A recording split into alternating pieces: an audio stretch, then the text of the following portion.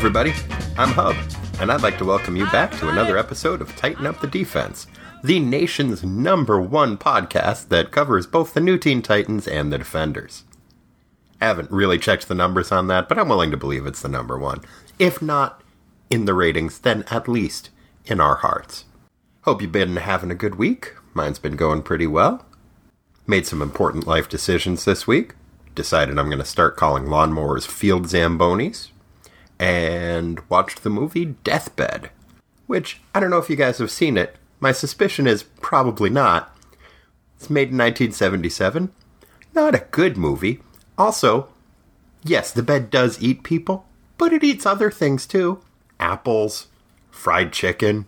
Should also point out, in no way is the movie a comedy. It is a demonic bed that eats people, and also eats apples and fried chicken. Anyway, you should probably check it out. It's a lot of fun, but terrible. Worst Foley work I have ever heard. Anytime a gate opens, it sounds like a fart. Delightful. Yeah, that's pretty much what I've been up to, so let's get into this comic book. As I mentioned, we will cover a new Teen Titans or Defenders book every week. It is a new Teen Titans week, and we got a doozy for you. We have the new Teen Titans #1, and it's fucking rad! So, without any further ado, let's ado this. My clinging sense of whimsy turns to pin-drop whist as autumn turns to winter. And this synopsis. Yeah, I don't know what the fuck that shit means either. I'm running on fumes here, people. Send me in some goddamn synopsis rhymes. New Teen Titans #1, November 1980. The New Teen Titans. Written by Marv Wolfman. Drotted by George Perez. With inks by Romeo Tanghal. Princess Koriand'ar is the prisoner of an alien race of slave traders called the Gordanians. Koriand'ar is an alien as well. You can tell because her name has a stupid unnecessary apostrophe at the end. Well, that and the fact that she's orange and has hair made out of space fire. Anyway, being the slave of a bunch of slave trading assholes who look like little flatulent Godzillas really isn't Koriand'ar's thing, so she blasts some lasers out of her hands, kills a bunch of the evil gassy lizard men, steals a space shuttle, and escapes. The Gordanians give chase, and casually blow up a moon that gets in their way, but the princess is a badass space pilot and gives them the slip. Hooray! Meanwhile, in stately Wayne Manor, Robin is having that bad dream again, where he, Wonder Girl, Kid Flash, Beast Boy, and 3 strangers are fighting a giant protoplasmic fart monster from another dimension. Bummer. I think we've all had that dream. Suddenly, one of the strangers from his dream, a lady named Raven who dresses like a sexy druid/giant bird, appears in his room and tells him she's been sending him those dreams. Okay. Robin would normally be pretty freaked out, but Raven tells him not to be, so he isn't. Cool trick. Then she uses some more Jedi shit on him and has him call his buddy Wally, aka Kid Flash, to try to get the Titans back together. Wally politely tells Robin to fuck off and that he's too busy with college to run around in spandex with his teenage pals. Then he hangs up. Raven says that's cool and that she'll handle Wally from here, but she needs Robin to go get Wonder Girl. Robin straps on his cape and short shorts and heads off to round up his super buddy. On his way out, Bruce Wayne, who is secretly Batman, asks if he needs any crime-fighting help, but Robin tells him, "No, I can do it by myself, I'm a grown-up." You know, like a grown-up would say. Way to be a big boy, Robin. The boy Wonder finds his pal Wonder Girl sifting through the rubble of the apartment where she was rescued as a toddler. I guess that's the sort of thing she does a lot, because Robin knows right where to find her, and after a few seconds, Beast Boy and Wally show up as well. I wonder if she lists that in her dating profile information. Name, Donna Troy. Secret identity? Kinda. Hobbies? Crime fighting, sifting through the rubble of apartment where I was rescued as a toddler, and go-go dancing. Turnoffs? Pushy people, being mind control into strangling cats, and coherent origin stories. After talking to Raven, Wally has gone from being super opposed to a Titan reunion to being totally in favor of a Titan reunion, which seems suspicious, but also, hooray! Meanwhile, in Newark, New Jersey, a young Victor Stone is trying to convince his old coach to let him compete on the college sports team. His argument is that he can run real fast, is crazy strong, and can jump 30 feet in the air. I'm convinced. Seems like he'd be pretty good at sports. The only downside is that he can do that stuff because he is a cyborg. I guess this coach has never seen Teen Wolf, Air Bud, MVP, Most Valuable Primate, or Gladys the Field Goal Kicking Mule, because rather than leafing through a pamphlet and thoughtfully exclaiming, Well, there's nothing in this rulebook that says a cybernetic man can't play college sports. The coach sadly shakes his head and tells Victor that it wouldn't be fair to the other student athletes. Aww. As the coach leaves, Raven shows up and offers Victor a spot on a different team. When Vic steps out of his sweatsuit and reveals the extent of his cybernetic augmentations, Raven stares at him creepily. Like Garfield would stare at a lasagna. If, Garfield really wanted to fuck a lasagna. Her open-mouthed creepy stare is interrupted by the arrival of the rest of the Titans. They bond briefly over the fact that Beast Boy is incredibly annoying. Then Raven gets a psychic flash that their final new teammate is in danger and needs their help, and the Titans rush off into the night. They arrive at the UN building and find that it is under attack by Gordanians, the flatulent little Godzillas from the beginning of the story. The teens mix it up with the lizard slave traders and are doing pretty well but not great when the lizard men suddenly withdraw from the battle. Raven senses that their new teammate, who I'm going to go on record as guessing is Princess Coriander, we can see how that pans out, is somewhere nearby. But she needs to take a little nap before she can go all Doctor Strange and send her astral form out searching. Turns out that having your body separated from your soul for more than a few minutes really sucks. Fair enough. Meanwhile, in a shitty part of town, Grant Wilson and Carol Sladkey are having a bit of a spat. It seems their relationship was already on the rocks when Grant found an unconscious, scantily clad orange lady and decided to bring her home and put her in his bed. Interesting choice, Grant. He tries to explain that he thought nursing her back to health would be a fun project they could do together, but Carol isn't having any of that.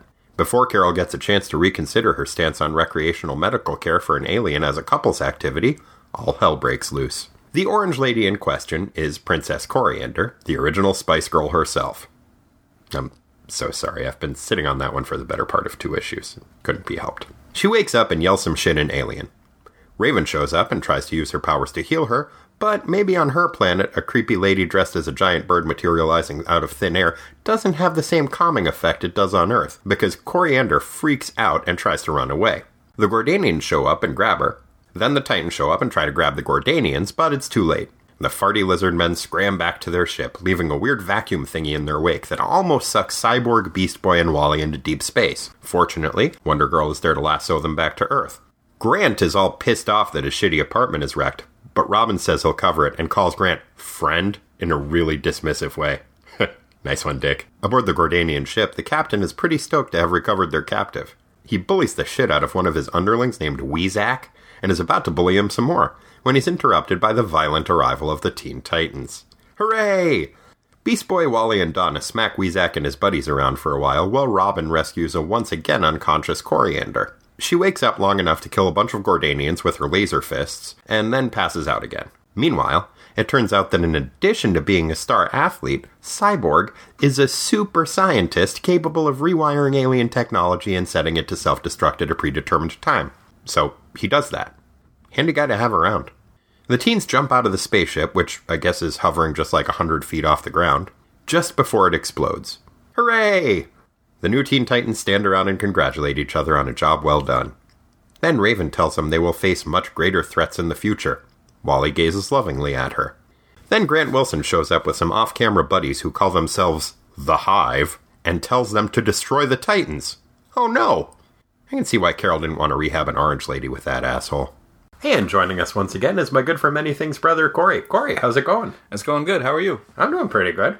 You went to fucking Hawaii. Woohoo! Is that a Hawaiian greeting? No. Oh. No, I was just a happy sound. It was a nice place to be. Ah, glad to hear it. Mm-hmm. So, not about Hawaii, because I know what you think about that. Mm-hmm. You liked it. It was like a pie, regular style, not made out of steel. No steel. Okay. 0%. What'd you think of the issue? This was a delight. Yeah, it was fucking rad. Mm-hmm. It was really good. Yep, lots of stuff happened. It was well drawn. It was well written, too. Mm-hmm. And, yeah, it was, honestly, I was a little bit concerned after reading the DC Comics Presents issue where it introduced them. And, you know, I talked to you about what some of the problems were and how that they weren't kind of inherent in the type of story that was being told. But it did make me not as enthusiastic about going forward and reading this. And, no, man, I'm stoked about this. Yeah, me too. Cool. So, a ton of stuff to talk about. What were some things that jumped out with you about this story? Beast Boy, who I think I'm going to refuse to call Changeling. Yeah. is used as a kind of comic relief character, but he's kind of super annoying. He's more than kind of super annoying. He's super annoying. Here's the thing. I'm not sure to what extent he is being used as a comic relief character and how much of that is character building. Because he is annoying as fuck, but I think in story he's supposed to be as annoying as fuck. You know how, like, with Spider-Man stories, like, he keeps this constant flow of banter, and there's kind of a running joke with other heroes about how annoying Spider-Man is? Sure. But Spider-Man's charming, and his jokes are actually pretty funny. Mm-hmm. Yeah, Garfield isn't charming, and his jokes aren't funny. No.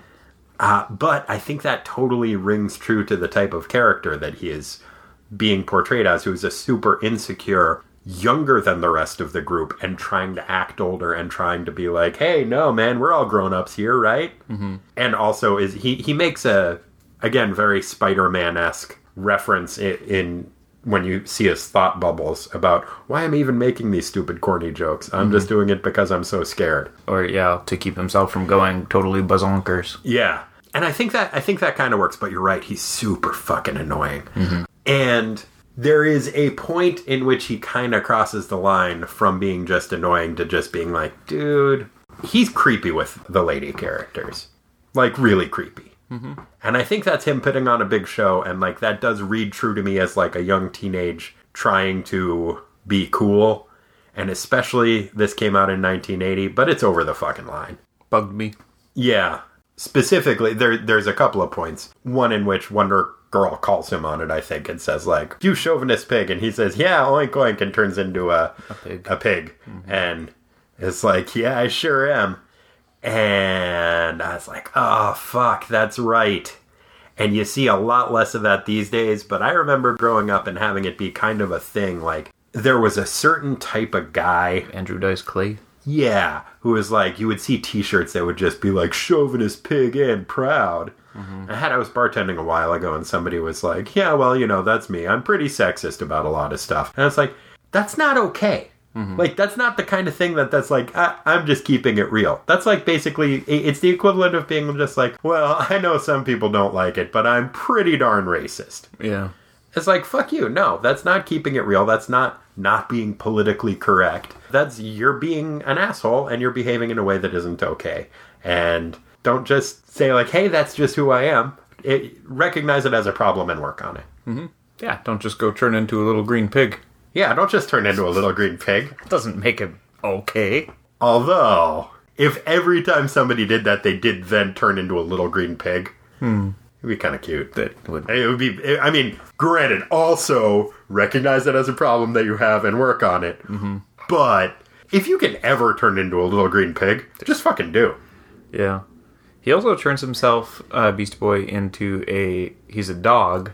Right. Which is, I think, another metaphor for men behaving badly, and jumps into Wonder Girl's arms, and she's like, what the heck is going on? And it takes a minute it's such a weird situation, she can't really parse it, and then he's like... Well, it's also kind of shocking to us, because we haven't seen that Beast Boy's going to be in this issue yet. Mm-hmm. He had just been kind of following Robin. I thought it was also a baby hippopotamus at first, the way that the dog was pug, I think. I was like, this is so weird, what is happening? It was a little bit startling. Garfield Logan, pretty creepy. In short, yes. Yes, and annoying. He is not the only creepy Teen Titan, though, because Raven came across as super creepy to me. How so? Well, she's manipulating people's emotions, which I'm not chill with. Mm-hmm. That didn't strike you as, like, oh, that's not cool? No, not really. I mean, it's not, now that you say it, sure, it's not cool at all. I don't like to be emotionally manipulated as much as the next person. Well, and she's not, like, emotionally manipulating them, like, sending them on guilt trips. She's, like, making a dude fall in love with her so that he'll do whatever she says. Yeah, at least that's the impression I get. That's what's going on with Kid Flash. You don't think it's just a crush? Just Wally being he's just like taking advantage of a crush? Yeah. Honestly, I think that's the sort of thing that would have made sense in the old Teen Titans run that we followed. This is a more mature... This Wally has a different character. Not even necessarily more mature, but more serious. Speedy's not there to bring out the worst in him. Yeah, well, maybe that's part of it. It actually ties into something I want to get back to, which is... I'll get back to it. But yeah, there's a couple of points where Raven comes across as super creepy to me in this. One is when Robin is talking to her and is saying, like, I this should be weird to me. I have problems with it. And she's like, yeah, but you don't, right? Totally Jedi mind fucking him. Because she has a goal that she needs to be accomplished. But that doesn't make what she's doing okay. And that kind of emotional manipulation really bothers me. And it makes me not like her. Unless it's Mr. Jupiter handing out drug balloons for the owner. If she had gone about this in a forthright manner, like dressed up like an old balloon vendor. Which is totally forthright. Yeah. Okay.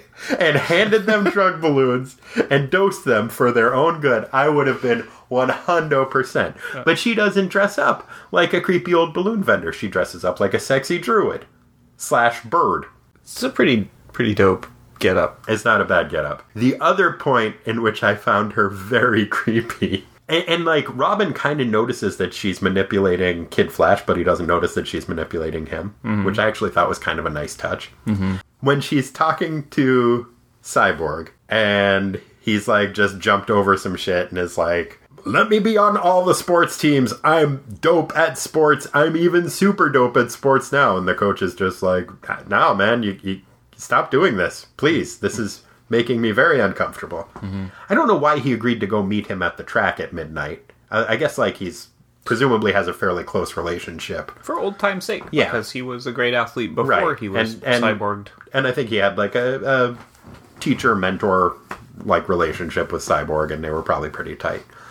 Star athlete coach. But the part where he takes off his jumpsuit and reveals that he's all cyborged up, Raven's reaction to that is super fucking creepy. She is just staring straight ahead, and then when he takes out and reveals that he's basically like a robot in a little silver bikini, she just keeps staring at him, doesn't say anything, but just parts her lips slightly. I'm going to find it and show it to you. Maybe she likes that, though. Yeah, no, I think that she does like that. Okay. Got a thing for cyborgs, you know. Oh, yeah. Yeah, and it zooms in on her face, too. Yeah, it's creepy. She's like, yeah, you'll do. And then, like, he's like, oh, my bones aren't calcium. They're unshatterable molybdenum steel. And she's like, oh, yes. Yes, they are. But the fact that she doesn't say anything to him during that entire exchange, really, she's just like, I think it's keeping with her character. Yeah. She's mysterious. She's creepy. She's creepy and manipulative, and I don't care for it. Okay. And she has another thing with her interactions with Cyborg are weird, because she's also the one who is just like, come on, do some science at this thing. You're half robot. Yeah, you should be good at computers. Yeah, so he's got to deal with not just regular racism, being one of the few black superheroes in the DC comics at this time. He also has to deal with, like, crazy R2-D2 racism, where she's like... Define that? Oh, you're part robot. Surely you have a doodad you can plug into a machine and make it open doors for you. Oh, wow, I never thought about that. But that's totally what she basically says. And she's like, well, yeah, come on, your dad was a scientist. He's like, yeah, I'm a teenager who's good at football until I had an accident. Well, I don't want to be an apologist for R2-D2ism, but she does say, yeah, your dad trained you, and he's like, yeah, I guess he did. Yeah, I know, that was the part that's like, oh, come on. He's like, I'll plug this doohickey in. I'm not just the best athlete ever. I'm also the best at computers, because, like, he is on an alien spaceship, and he just intuitively knows how to rewire it to make it do a fairly complicated thing, which is explode after a timer. Well, it's the blue wire, clearly, is the takeaway from that. You gotta do the blue wire. Yeah. Well, he probably learned that by plugging the doohickey into his head. Dude, now you're R2-D2ing him. That's what he said. Those were his words. I'm not okay with his portrayal of robots. That's noted. What do you think about this Grant Wilson character? What the fuck's his problem? Dude. What a dick. In so many ways. Not just a dick, but stupid. And who is this? Is Hive, or HIV, is that a pre-existing thing in this universe? Not particularly. Okay. We will get to learn more about that. Because somehow he knows these douchebags, I'm assuming. Wow. Douchey by association. I like his approach that the way he brought home Starfire, like he found an unconscious space lady who fell through his roof and then like brought her home to take care of her with his girlfriend who wants to break up with him. It really struck me as the like, honey, I think we need to break up. We should get a puppy and raise it together. Mm-hmm. It's like, maybe we should have a new baby. Yeah, that'll fix it. Yeah. But it is that kind of an approach that he has. It's like, no, here's a project we could work on together. I found a golden girl. Yeah, you're not going to abandon poor Rue McClanahan, are you? Nope. Well, yes, she is. Oh, right. the girlfriend. Well, she's already... You're just saying that you would never abandon Rue McClanahan. It wouldn't be proper. No. But he seems like a real dick. Yeah. Despite, genuinely altruistic act of helping take care of an injured person who you find. I don't know. It could have been creepy. Yeah, it could have been. But the fact that he's like, look, honey, look what I found. Mm-hmm. That makes it... That takes some of the teeth out of the idea that it's just like, ooh, unconscious pretty alien lady. Mm-hmm. Mwahaha. Which is kind of Beast Boy's approach. Ugh, yeah. Yeah. Ugh. Yeah. Ugh. Ugh. So I said I wanted to get back to something that I was talking about before. The thing that I want to get back to is I had said previously that I wanted to de-emphasize the teen aspect of it because this doesn't seem like it's teenagers. Mm-hmm. I'm going to walk that back a little bit because it's so dramatic. All of the characters react so overly dramatically to everything. Mm-hmm. The emotions of everyone are amped up to fucking 11. This is super teenagery. Mm-hmm. It's just not the younger person, like the younger person looking up to teenagers version of teenagery, or the, hey, let's build a clubhouse like 60s version of teenagery. Mm-hmm. This is a super teenage read. And more so in some ways because the characters view themselves as being adult. Mm-hmm. And it's really well done, and it really, really works. Yeah, I can see that. So, beginning of the book starts off with Starfire, or Coriander, but spelled with a bunch of apostrophes, so it's an alien, not a spice. Coriander. I fucking hate the convention of, it's aliens, so they have apostrophes. Dude, aliens have the right to use vowels just like the rest of us. You don't need those apostrophes. I think they figure if there's a glottal stop, it makes it sound more weird. Unworldly. Yeah. Yeah. You know, like Hawaiian. Yeah. Ooh. They have an excess of vowels. Yeah, but they got like all vowels. But there's a ton of apostrophes. I think you could have made some extra cash smuggling some consonants in there. Oh. Just like blue jeans to Soviet Russia. Just like... roll off that airplane with just a suitcase full of consonants. Let sleeping dogs lie, my friend. Okay. I don't know what you mean by that. It means I don't want to get in trouble smuggling consonants to vacation places. Okay. Fair enough. I don't think there's anything inherently otherworldly about not using your fucking vowels. So how do you say Coriander's name, though? I just say it Coriander. It often gets shortened to Cory. Aww. Which will be confusing. Yeah, I don't have any solar bolts. Or, what are they called? Space lasers. The thing she shoots out of her.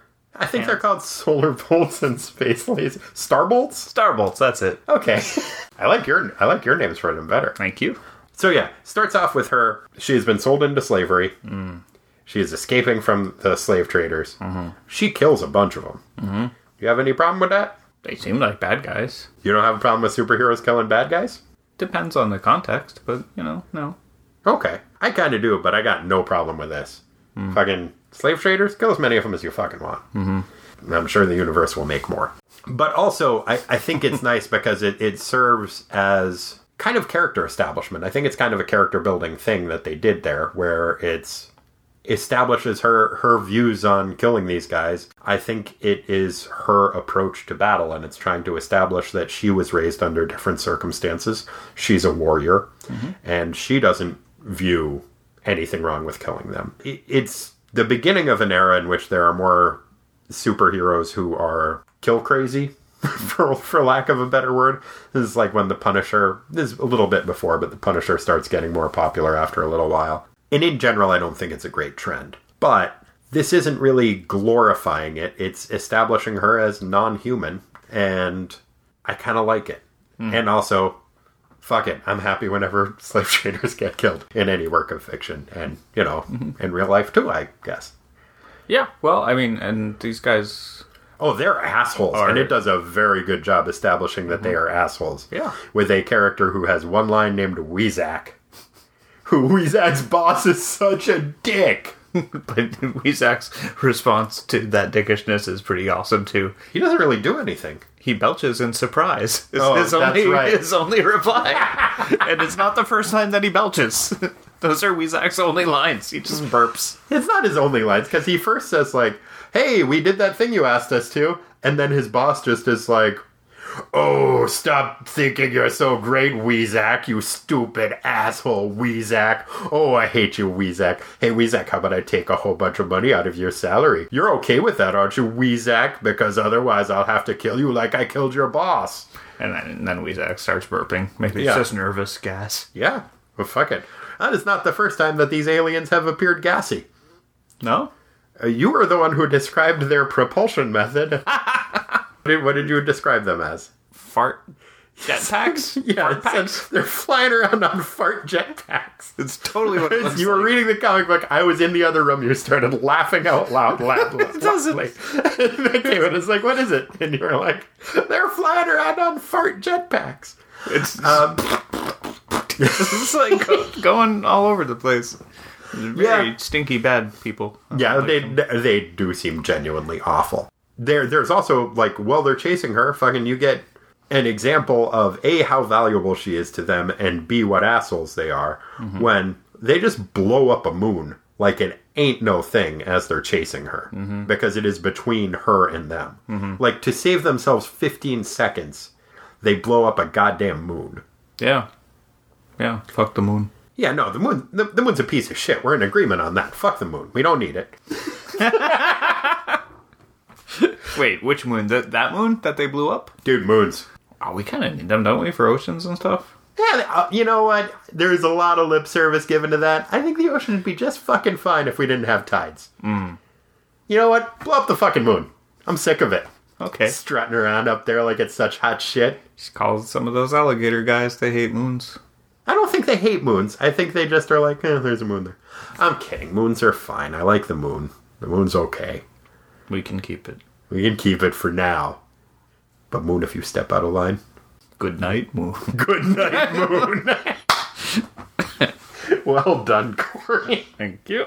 Yeah, those alien guys are a bunch of fucking dickwads. Totally fine with them getting waxed. There was a callback that I kind of appreciated. When we first see Wonder Girl. What's she doing? Digging through the rubble of the apartment where Wonder Woman found her? Yeah. And what's kind of nice about that is we read the story that this is a direct follow-up to. Why did they do that, do you think? Why did who do what? The writers do the, like, super brief origin story flashback thing for her. Well, I think that they did that because there had previously been no origin to Wonder Girl. Oh, we just read it out of We read the first appearance of Wonder Girl. We read it in Cycle. There was some confusion when they created Wonder Girl, because I think Bob Haney had seen her on a cover of another thing and didn't realize that was Wonder Woman when she was younger. It was a flashback story. And so it was like, is there a Wonder Girl? Yeah, I saw a picture of her. Okay, so Wonder Girl's in this comic book. And then after like 3 issues down the line, it's just like, oh shit, I don't think there was a Wonder Girl before. Oh, Haney. So he had a full head of steam, and I think enough people wrote in and asked questions about, so what's going on with there being a Wonder Girl, that they decided they needed to establish her origin. And what's nice is that was one of the first Marv Wolfman writing assignments at DC Comics. This was after he had the ill-fated issue 20 where he tried to introduce a black character and got told, no. As a matter of fact, you don't write here for another 2 years. The brief exception to that was he did a backup story that hinted at Wonder Girl's origin. And then this is the first chance we've had to follow up on that. It's nearly 10 years later at this point. Ooh. Which is kind of cool. I like the continuity. It's a nice little throwback. Yeah, it was kind of fun having read that previously, too, where I was like, oh, I know this. Yeah, it's like getting a little Easter egg. It's like, hey! Which, you gotta believe that most of the people that were picking up this comic at this point didn't get that. So yeah, I thought that was pretty fun. We talked a little bit about Raven oogling Cyborg once he takes off his tracksuit. Is that how you say that word? Oogling? Yeah. That's how I say it. How do you say it? Ogling? Okay. Either way. Ooh, oogling. Yeah, well, you saw the look on her eye. She was straight up oogling him. Okay. It's a very revealing costume where he's basically wearing no clothes. Mm-hmm. It's just his robo body. Like, he's got the silver bikini type thing. He's got robo speedos. I don't know if he's got... Robot junk? Yeah! I'm worried. I don't want to veer into, like, full-on, like, Kevin Smith territory here, but, like, does he have like, some kind of a cyber dick? Wait, or what is the... Why did... I forget the reason why his dad did this. That he had an accident? We haven't learned yet, really. Okay. It's presumed that he was some kind of accident. Did it to save his life. Because I think he says something like, I would rather be dead than be this, because he's super pissed at his dad. Mm-hmm. Well, shit, what if his dad just was just like, he woke up one day and he was like, oh, what happened? You know what'll be fun? I made you half robot. pretty cool. Happy birthday. Here's the thing. First of all, kind of a common trope for robo people in comic books to be like, I wish I was dead rather than be part robot. This is the worst. Bah. But what I want to get into more than that is the fact that given this predicament that he's in, and he's super self-conscious and pissed off that he's half robot, why doesn't he wear that fucking tracksuit all the time? It's a good-looking fucking pink tracksuit with a hood. Looks like a regular guy when he wears it, but instead, he decides to jump around naked all the time. It's a weird fucking choice. I mean, granted, he's in good shape. Good robo shape. That's a Wolfman question. Or, I don't know, who determines, is it the... I don't know what the creative process looks like, whether it's the artist... I think the artist probably has more to do with the character design. I'm sure there are notes from the writer, and he tries to base it on the vision that the writer has. Yeah, Perez was probably just like, just robot straps and things are way cooler looking than a tracksuit. Yeah, I don't think that's true, though. But I'm not saying it's true. I'm just that's the line of reasoning for the artist at the time. Yeah, but I'm trying to make it make sense within the framework of the comic book. Like, within the story, I don't know why he would be doing that. That's a noble effort, my friend, but it's also kind of the point of the podcast, so if every question is like, well, the writer must have wanted him to do that, I understand that is actually the answer, but it's not particularly helpful for our purposes. That's right. What are we ringing reason from the thing? Yes, we are attempting the Sisyphean task of wringing reason from the four-color world of DC Comics. That's right, my bad. And now occasionally Marvel Comics. Yes. Yeah. Yeah, it just seems a weird choice, because it's something that happens with, like, I know Rom the Space Knight is always bitching about that shit. Robot Man from Doom Patrol is always bitching about, like, I hate being a fucking robot, it's the worst. I'm sure it's got its downside. Rom's got mittens. Rom totally has mittens. At least fucking Cyborg has fingers. He should be thanking his lucky stars for that. Changeable hands. Changeable hands? Oh, yeah, like, he doesn't, like, just, like, it's not like Dr. Klon in the Kentucky Fried Movie. It's like... No, but... He like, pulls a Transformers style... Yeah, no, his dad... then, like, blasters pop out. His dad keeps making him new hands to get on his good side. After that whole birthday surprise thing didn't go over so well. Oh, man. Such a classic divorced dad move. Just... Got you some new blaster. I got you some new blaster heads, son. Are these the kind you're like, no, Dad, you idiot. We like different we like Sonic blaster heads. Fine, I'll take these. Plasma shit is so last This year. doesn't make up for it. I still like Mom better. I'm just saying, he's got a nice tracksuit. Why not wear the fucking tracksuit if he's that self-conscious? It plays into a whole thing, which I've brought up with you, I know, before, and I think I've brought up on the podcast perhaps before. But up through at least the early 80s, it is so rare for an African-American character to have a fucking whole shirt.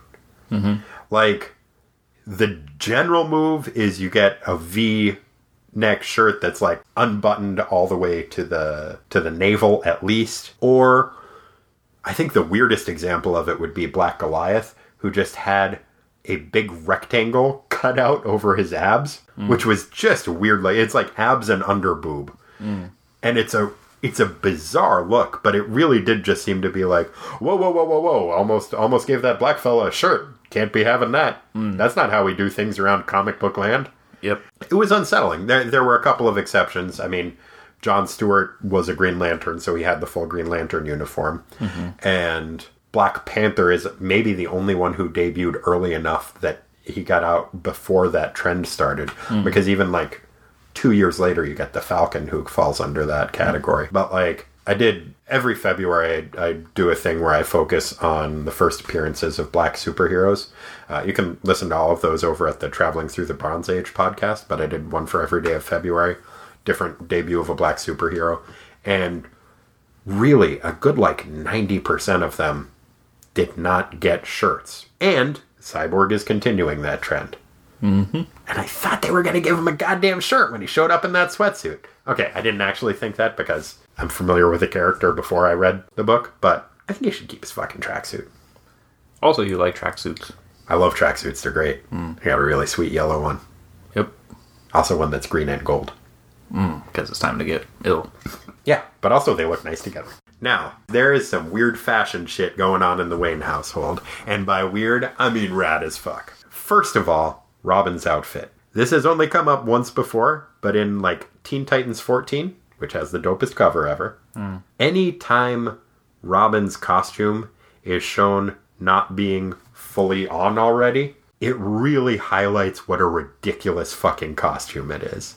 Those scaly green Speedos, man. Yeah, but when he's got the tunic unbuttoned, and then he's like, as you see how he puts it together, it's like, oh yeah, that's all there is to that thing. That's a weird fucking outfit, dude. It is super weird. Other things to bring up sartorially speaking, when he goes downstairs. What is the difference between a cravat and an ascot? Okay. That's my sartorial question. Okay. Here's my understanding of it, and I am making most of it up. Okay. What you see Bruce Wayne wearing, that's an ascot. Okay. A cravat is what Fred from Scooby-Doo or Mr. Furley would wear. So it's looser and more knotted and worn like as... Like a freewheeling bandana is a...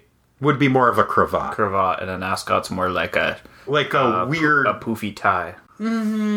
I think of a cravat being more like a tie, and an ascot being more like a scarf type of thing that is then tucked in to create a faux turtleneck sort of look under your smoking jacket. I wonder if that's comfortable. It looks uncomfortable. Here's the thing. It sounds uncomfortable, and generally when you see them, they look uncomfortable. Bruce Wayne looks comfortable as fuck in that thing. It's probably silk. Oh, yeah. Oh, yeah. It's probably some kind of crazy billionaire silk that he got from Mr. Jupiter. Like... Yeah, he looks chilled. He is chilled the fuck out. He's wearing a dope smoking jacket. He's got an ascot on. And he is making use of that smoking jacket by smoking a fucking pipe. And just like pauses and is like, oh, I see you're dressed for battle, Robin. You need some help with that? And Robin's like, no, Dad, I don't need your help with anything. And runs out the door. Yeah. Which... It's a different take on teenagers, and like I say, I like it, and there's a lot about it that rings true. It's a very, very difficult time when everything is so important, and that is really You're going to say it's a very difficult time for parents. Probably. I don't fucking know. Yeah, but Bruce Wayne looks fucking a dope. Were you going to say adorable? No, I was going to say dope, but I threw a little vocal hiccup in there for emphasis. The only other thing I wanted to touch on sartorially is the Coach's outfit, which I really like. He's just wearing a big windbreaker that says Coach on the front and Coach on the back. And it's a good look. I have a friend who legally changed his name to Coach. I think he would like that. Maybe they could make one. Nope. Can't be done? Nope. Don't have the technology. I suppose you also think we can have fart-propelled jetpacks. Just because you read it in a comic book doesn't mean it can happen. We don't have the technology for fart jetpacks, and we don't have silk screening technology. So yeah, overall, I think that the issue's fucking rad. So this is our first, real introduction to the new characters. Mm-hmm. What are your thoughts on them generally so far? We'll start, we talked about Beast Boy already a little bit, and a little bit about Cyborg. What do you think about Starfire? I think she has the potential to be super duper powerful in kind of the same way that Wonder Girl is, where you often find yourself wondering, why isn't she just solving all of the problems that there are, because she's so super duper human. Right.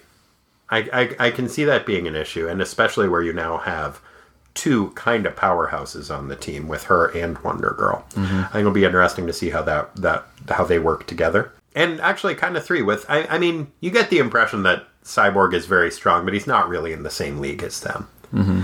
Which is kind of cool. I like that the fact that the two most physically powerful members of the team are both female, which is definitely a switch to how shit generally got portrayed back then. There's a weird thing. What we've talked about Raven. I think she's creepy. You don't think she's creepy. I don't get how you don't think she's creepy. Like, she's creepy in a Professor X type of creepy way. Yeah. All right. She definitely seems like she's running shit. Yeah. I mean, and not... But running shit in a way where she doesn't want anybody to think of her as being the one who's running shit. Mm-hmm. Like, I don't think anyone would say that she's the team leader at this point. Yeah. But she is absolutely masterminding everything that they're doing. She totally is, though. I think she's badass. I think she's badass, too, but I also think she's creepy and she's unsettling right now, and I don't like the way that she's using her powers. It strikes me as unethical. Like her outfit, though. Yeah, man. Bird, shadow, face. Sexy thing. Druid bird? Yep. Good time. Mm-hmm. Dude, have you seen Halloween 3 Season of the Witch? Oh, gosh, I must have, but I it's been so long. It's awesome. Go, if you haven't seen Halloween 3 Season of the Witch, go watch it. It's fucking rad. Stop the podcast and then come back to it afterwards, because I'm going to give spoilers, because you know what? You've had more than 30 fucking years to watch this movie. So here's the plot of the movie. First of all, it's a Halloween movie that doesn't have Michael Myers in it. John Carpenter does the music, so the music's fucking rad. John Carpenter music. Who do you think the stunt coordinator for this movie is? Is it Wen Wu Ping? No, it's Dick Warlock. What? Yeah. It's Dick Warlock, and Dick Warlock, who is also the stunt double for Kurt Russell in Escape from New York. That's the dude's name for real? His name for real is Dick Warlock, and I learned this from listening to Jane Miles Explain the X-Men podcast, which you guys should totally also do.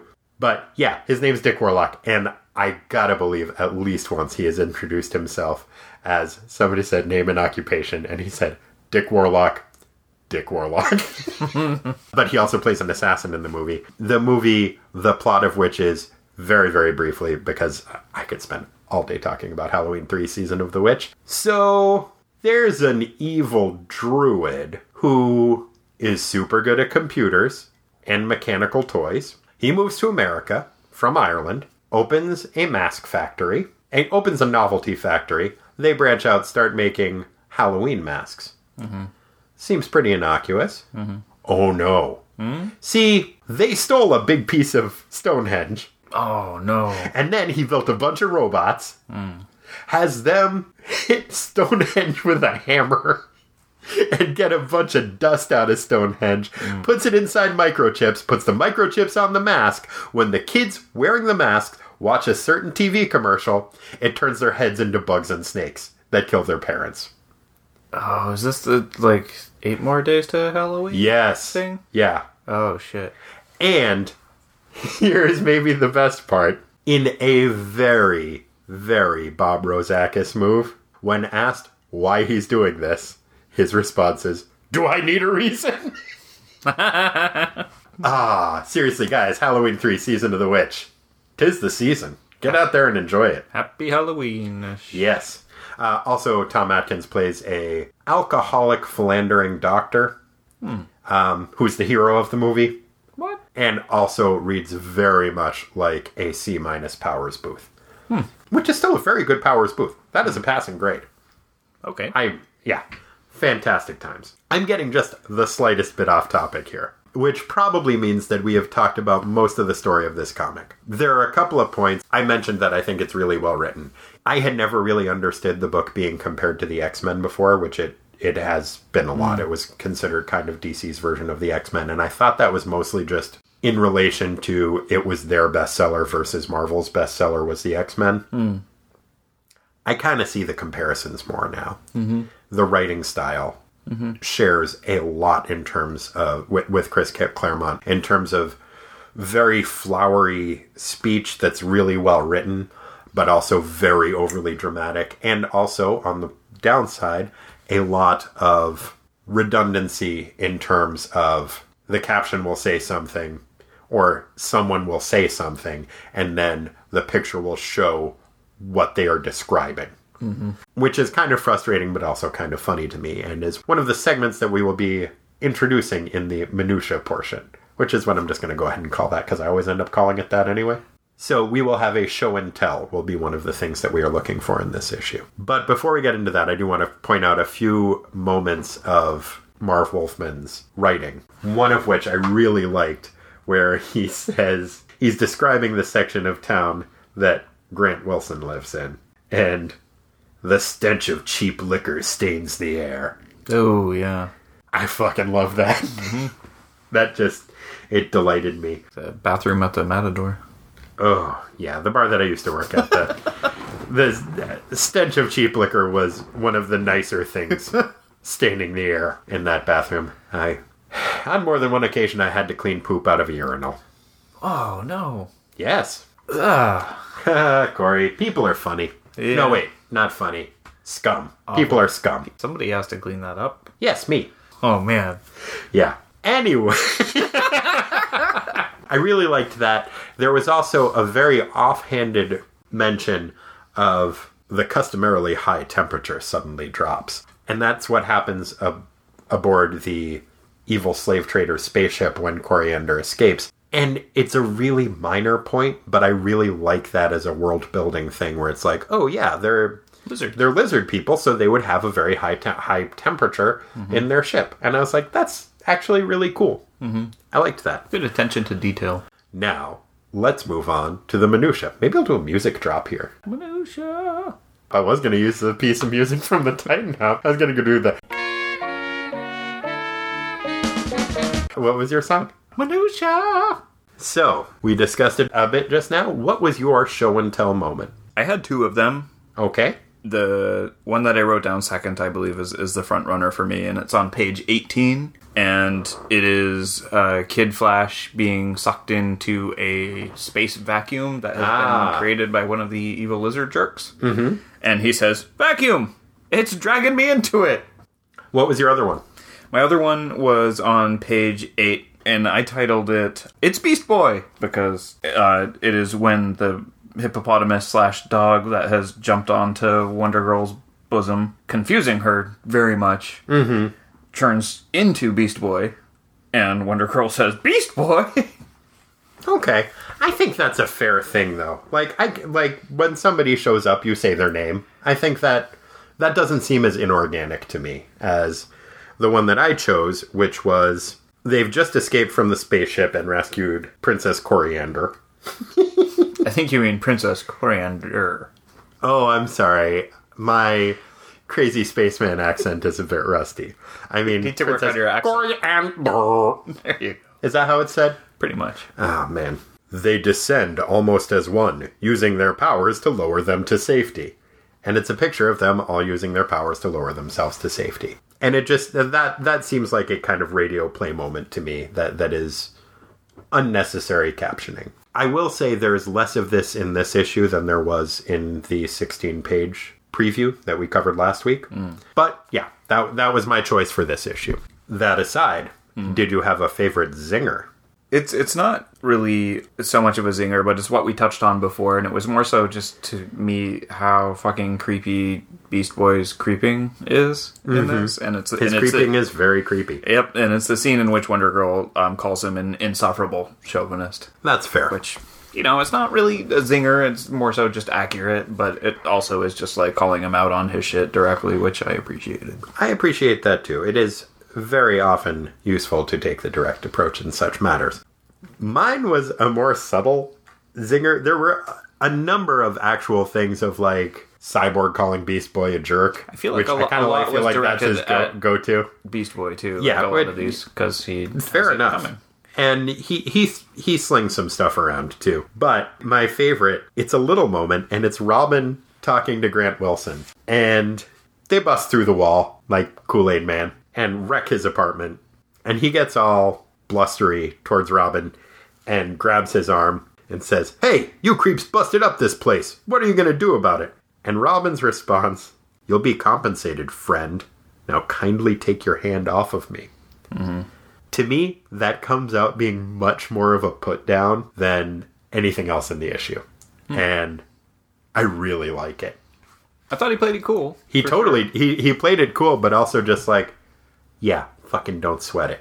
And don't fucking touch me. Mm-hmm. I always like that, using the word friend in a menacing fashion. Yeah, friend, pal, buddy. Mm-hmm. Yeah. So that was my favorite of those. I used that once. Yeah? Uh-huh. At a movie theater. A guy pulled out a cell phone and started talking, and I turned around and I said, "Take it outside, buddy." Oh, nice. Which is super out of character for me. It totally is. I like it, though. I was... Not as out of character as I really thought you had said friend. And I was like, oh, man, because that's even more menacing. I know. I wish I had in retrospect. Yeah. Good for you. Thanks. He hung up the phone. Good. Did he take it outside? No. Oh, that's kind of too bad. Was it awkward watching the rest of the movie with him? Super awkward. Yeah. He was right behind me the whole time. He was big, too. I didn't know that. I said it, and then I turned around, and I was like, ooh. What have I done? Did you try to walk it back? And I was like, I mean, buddy? No, I just turned around like nothing had happened. Good call. Okay, what was your favorite panel? Boy, the artwork in this is so good. It is gorgeous. It's George Perez and Romeo Tanghal do an amazing job on this. Yep. Nobody does team superhero books like George Perez. It's beautiful. Yeah, it's like there's so much going on in every panel, and there are not corners cut. Like, the detail and the perspective is really well done. It would have been easy to get sloppy. They don't. Mm-hmm. And I think one of the best instances of that is on page 13 in a spread that I titled Alien Fart Attack.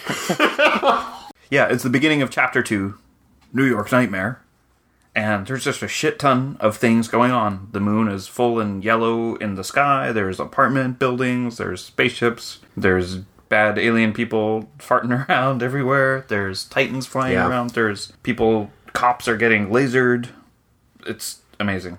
Yeah, it's really, really nicely drawn. I have a very different panel that I chose. And it does lead us into a new category that we are introducing this week. Mine is on page 19. And I call it, for obvious reasons, Womb!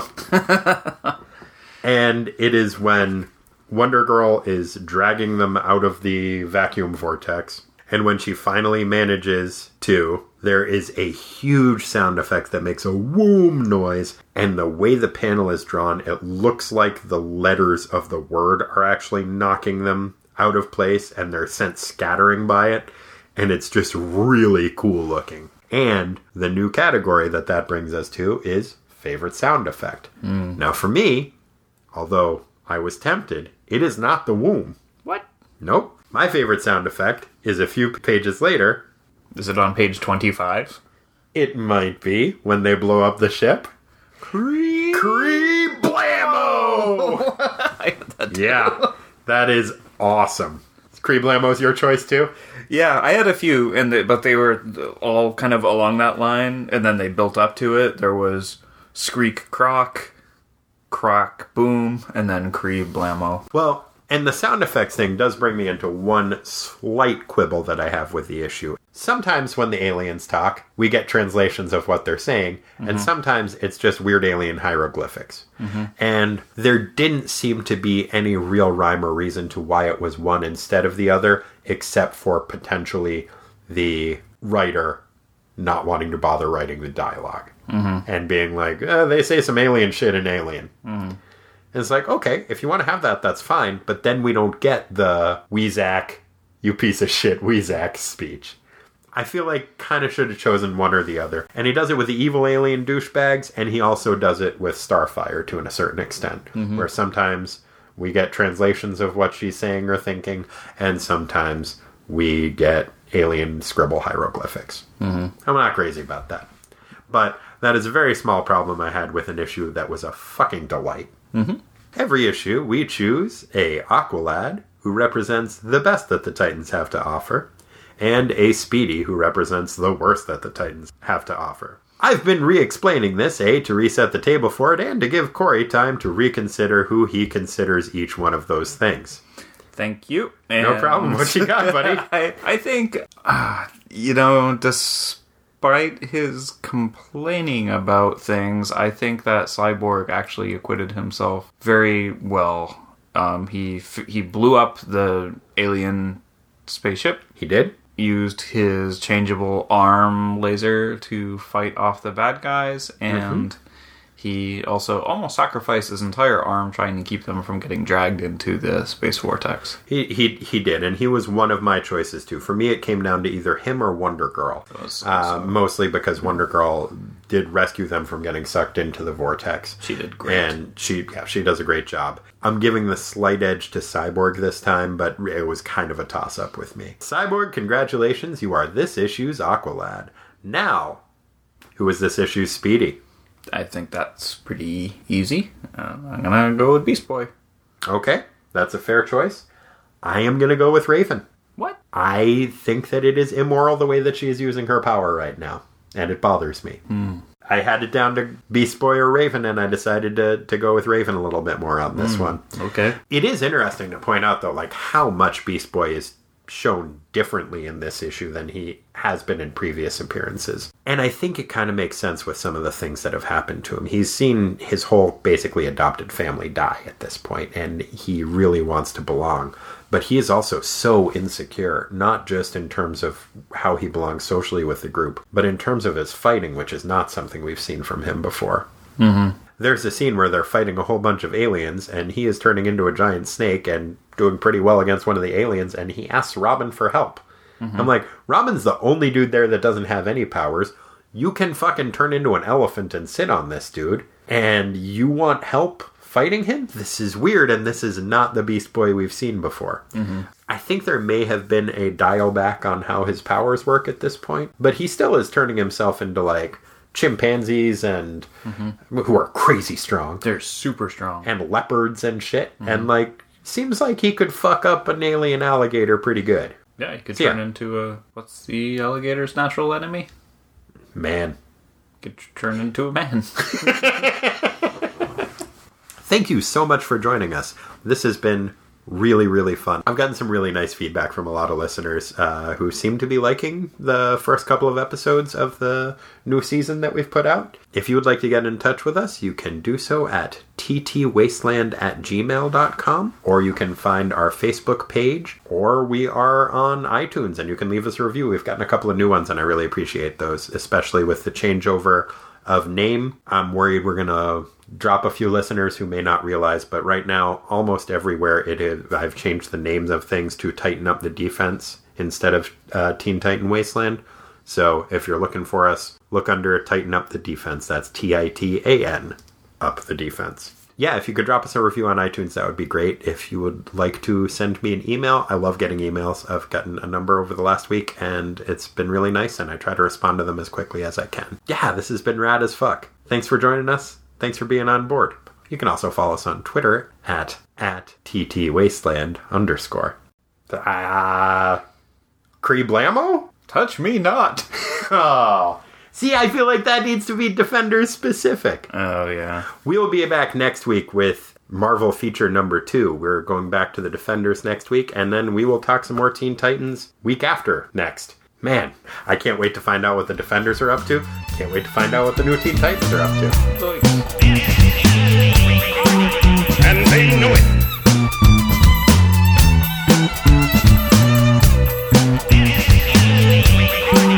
And they know it. I am going to destroy you. Let's go. Batman versus the League of Assassins. The League of Assassins has chosen its next victim, the Caped Crusader himself. Womp, boff, fight noises. The League of Assassins has developed the martial arts into a deadly science. Too close for comfort. Their hands are deadly weapons. Chop. But I know a way to change that. Hostess Twinkies Cakes? Let me get my hands on them! I loved the creamy filling.